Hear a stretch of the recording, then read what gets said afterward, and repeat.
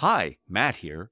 We'd like to ask for your help. One of our big goals for this year is to bring Think Fast, Talk Smart to more and more people around the globe. Please help us by sharing Think Fast, Talk Smart with your friends, coworkers, and family. Also, be sure to rate and follow us. Finally, join our Think Fast, Talk Smart communities on LinkedIn and Instagram. Thanks for your help. Filters, fuzzy backgrounds, hiding our videos, manipulating our microphones. We now have more tools than ever to manage how we appear to others. Yet the desire to manage the impressions we make on others is not new. It is fundamental to who we are as humans. Hello, I'm Matt Abrahams, and I teach strategic communication at Stanford Graduate School of Business. Welcome to Think Fast, Talk Smart, the podcast. I am really excited today to chat with Melissa Jones-Briggs. Melissa is a lecturer in organizational behavior at the GSB. She combines her vast experience in performance and acting with a deep knowledge of social science research to provide her students with insight into how power and presence impact all personal and business interactions. Plus, she is just an all-around great person. Welcome, Melissa. Thanks for being here. I am so excited to have you on the podcast. Thank you, Matt. Thanks for inviting me into the conversation. Yeah, great. Let's get started with that conversation right now. You co-teach the very popular Acting with Power class. Can you describe the focus of the class and share a few key takeaways about how we can display a more powerful presence? Absolutely.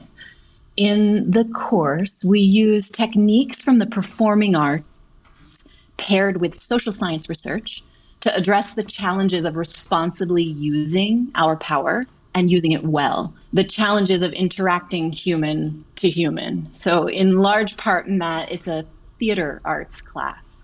We give students the experience, the knowledge, and ultimately the courage, I'd say, to act outside of their normal comfort zone so that they can perform all kinds of roles with agility and range. So class lectures and discussions focus on power as a force for good, and power and status dynamics are brought to life through acting training and scene work in real-world scenarios. But you asked about the powerful presence. I think the answer to that is summed up in another question to an extent, which is powerful for whom? So a key takeaway early in the class covers maybe 3 points. The first is that power is a tool to serve others. The second is that leadership is a role that you play, like a part you play in other people's lives. And third, expression of that role is your responsibility as a leader. So our job is to bring ourselves, our expertise, our voice, our experience to our leadership roles in the office, at home, in our communities. So in answering your question, to whom, if I am a leader in an organization and I want to make sure those around me see me as somebody who is responsible, is capable, is one who deserves the respect that the position holds, what are some things that I can do with my body, my voice to demonstrate that power? The awarenesses of context and role and the range of the physical and vocal behaviors required to perform that role as effectively as possible for your people is what underpins the purpose of our work in class. So I want to come back to, you've mentioned the notion of context. Can you give us more detail on what you look for in the work that you do and guide others to look for when you're exploring the context and trying to understand its impact on who we are, what we show, and how we communicate? Yes, clarity of context and role is important to the responsible use of power and effective communication, right?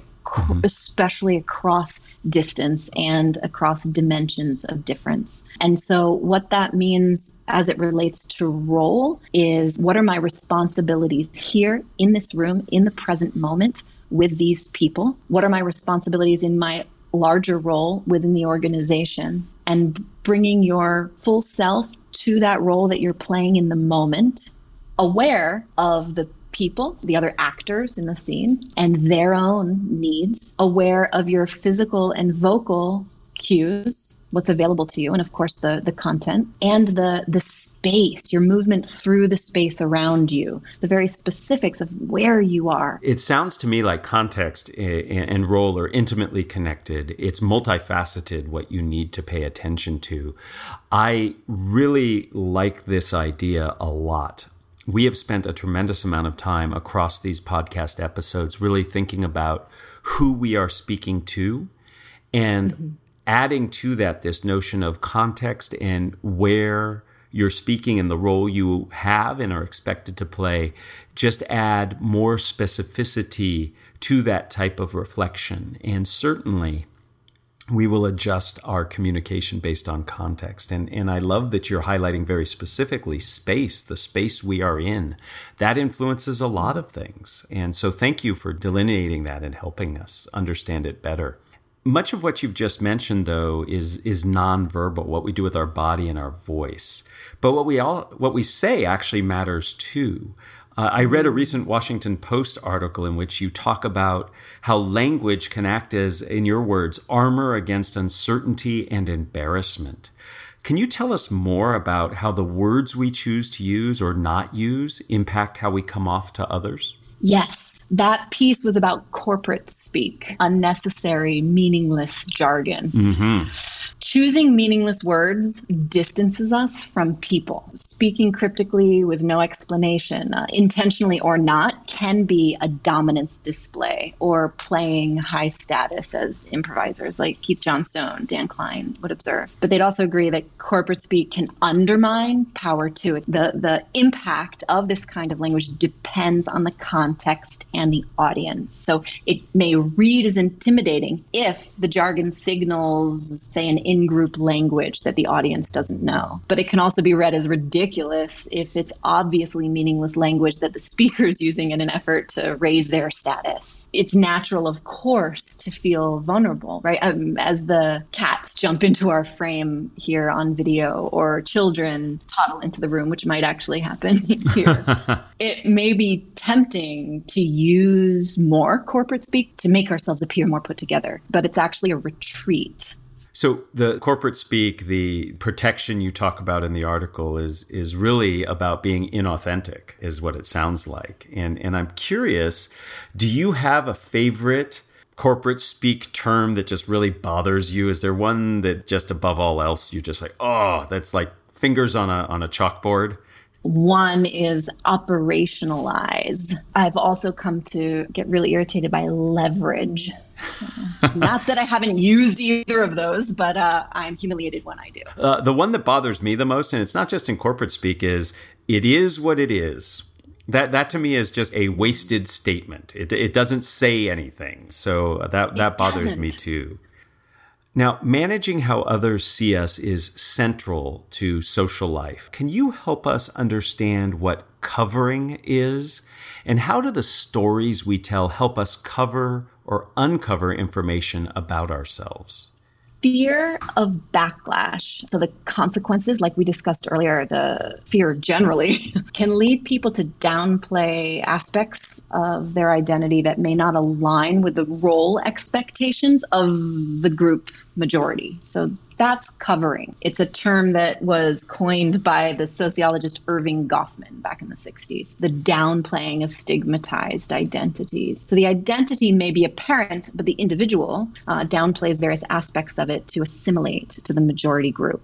Kenji Yoshino is a professor of law at New York University, and he describes this as a hidden assault on our human rights. Men and women, for example, may cover within an organization that has a strong masculinity contest culture by bragging about long work hours or strategically distancing themselves from caregiving. So covering is a performance. Many people cover in ways that they may or may not be aware of. And stories factor into that, the stories we tell others Yes. and share. Do you have Yes. thoughts on that They storytelling? I do, because power and authority often determine which stories are centered and which stories are marginalized. And narrative revelation deepens our understanding of others. So by uncovering previously untold stories, we can create environments that invite new stories in, and that helps shape inclusive and equitable work cultures. Covering and uncovering are both calibrated performances. So when it's safe, you can uncover and bring more range to your role. When it's not safe, people who have the power to make it safe for others to do that must. And the craft of acting teaches us to uncover. It sets the stage to allow others to do the same. So it sounds to me like uncovering requires both courage, but also support from the environment that you're in. And that support could come from leaders, from having mentors or examples, etc. Is that right? Absolutely, Matt. So a take-home message might be that as leaders, we need to be thinking about what we can do in terms of our role modeling, in terms of the environment we set up, so that people feel safe and comfortable to share some of these stories that might not typically be shared. So thank you for explaining the concept, but also for encouraging us to set those kind of environments up. You and I have known each other for quite a while, and I always learn something about the guests I interview, and it really, really impressed me with some of the incredible work that you've done with those who are marginalized and underrepresented in business. And I'm wondering if you could share what lessons and tools you use to help people in those situations, and what can we do to support those lessons that you teach? So much of the work, like in class, is about identifying and revealing underdeveloped parts of ourselves to bring new performance awarenesses and range to their roles. A lot of it's breaking habits, habitual ways of speaking and moving, and that calibrated uncovering, the revealing and growing those underdeveloped parts of ourselves helps us serve our organization and our people. So it sounds to me like doing reflection on your communication, your circumstance, your role, and then thinking about who you really are, maybe even itemizing the things that are important to you, can set you up for success when it comes to playing or acting in the work life and the work situations you find yourself in. Is that an example of a clear takeaway? And bringing the, being intentional about your objectives and intentional about your role and your responsibilities in role, because you leaders have more power than they may realize, and it's their right and responsibility to harness that power as effectively as possible, to embody it. So it's first and foremost paying attention to your situation and then focusing on your intention once you have that information to inform how you are going to act in that situation. Is that right? Yes. I love any advice that can rhyme. So it's attention, intention to adjust to the situation. There we go. I'm a happy camper. So do I. Any last best practices or advice you would like to share to help us navigate and manage our impressions and power? The understandable desire, right, that we all have to manage impressions may undermine our larger objective and the impression itself. I think that's something that's important to remember. We've been talking about being mindful and intentional and bringing our full range, but it's also important to be able to let that go, to rehearse and prepare and be able to let it go. It's important to care, to make sure that you're caring, but about the right thing, the shared objectives, the audience. So rehearsing to grow range, being thoughtful and intentional, even practiced, is critical. But the whole point of all that work is then to be able to let it go and be right there in the moment with the needs of your people. That speaks to so many themes that have come up across our podcast. The notion of being present-oriented, the notion about structure and practice and reflection and how that can prepare you. A great analogy, I think, is for anybody who's ever played a musical instrument or who's done a sport. You do so many drills and so much practice. Mm-hmm. So in the moment, when you're playing the instrument, when you're playing the game, you can just be present and experience it and rely on the skills that you've developed. And to take that approach and apply it to our communication, to apply it to our work situations is so powerful, but not necessarily easy to do. That's why we need expert teachers like you and others to really help guide us along the way. I really appreciate that advice. Now, Melissa, before we end, I'd like to ask you the same 3 questions I ask everyone who joined me. Are you up for that? Yes. All right, here we go. If you were to capture the best communication advice you ever received as a 5 to 7 word presentation slide title, what would that title be? Keep pace with the present. Ooh, I like that. Keep pace with the present. That's master acting teacher Uta Hagen, who I didn't work with directly in New York, but I wish I did. That's a quote from her, which speaks to the practices of pace and delivery, of course, but also with how important it is to be right there. I like that. There is a flow, there is a rhythm to communication, and keeping pace with that can really help accentuate what's going on and can help you really connect and direct what's going on in the interaction. So I appreciate that advice. I'll be curious to hear your answer for this. Who is a communicator that you admire and why? Acting professor Kay Kostopoulos can take any non-actor in the classroom or off the street. She can put them in a scene, cast them in a scene, and within moments, Matt, coach them towards some moment of transcendent human connection with their scene partner, with the text, with the audience. She does this with a delivery style that is extremely warm and very, very direct. She commands audiences of hundreds as an actor and a singer, but watching her nurture a non-actor on stage into a moment of truth and growth is really special. Her thousands of students over the years will know what I'm talking about. Wow, the point about warmth being balanced with directness is a true art and one that we can all work to develop, because if you can be direct and clear in what you're asking for, but do so in a compassionate, inviting way, that can make a big difference. What are the first 3 ingredients that go into a successful communication recipe? Generosity, which is a form of commitment to share your voice and share the stage, amplify other voices. Courage, to bring your full range to the needs of the present moment. And genuine curiosity, not just about your audience, are they with you, but insatiable curiosity about the human condition. Oh my goodness. Well, we have to thank you, Melissa, for your generosity in sharing insights that you have gained in your life and in the teaching that you do, for courageously standing up for sometimes people whose voices are not heard, and for being curious and exploring these issues so that we all can benefit. Thank you so much for what you've shared with us and for what you've taught us. Thank you, Matt.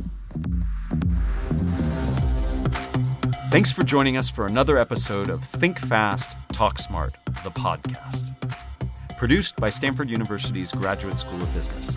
For more information and episodes, visit gsb.stanford.edu or subscribe to our show wherever you get your podcasts. Finally, find us on social media at stanford.gsb. Hi, Matt here. For most of us, presenting confidently and clearly in our native language is hard enough. But communicating in another language is marked by unique challenges and opportunities for growth. I am super excited to share our new ELL, English Language Learning webpage at fastersmarter.io/ELL. This page is designed to help all non-native English speakers feel less anxious while being more authentic and successful in their communication. In addition to practical advice, you will find Think Fast, Talk Smart episode-specific ELL content, along with links to my favorite English language learning podcast playlist. Please check out fastersmarter.io/ELL.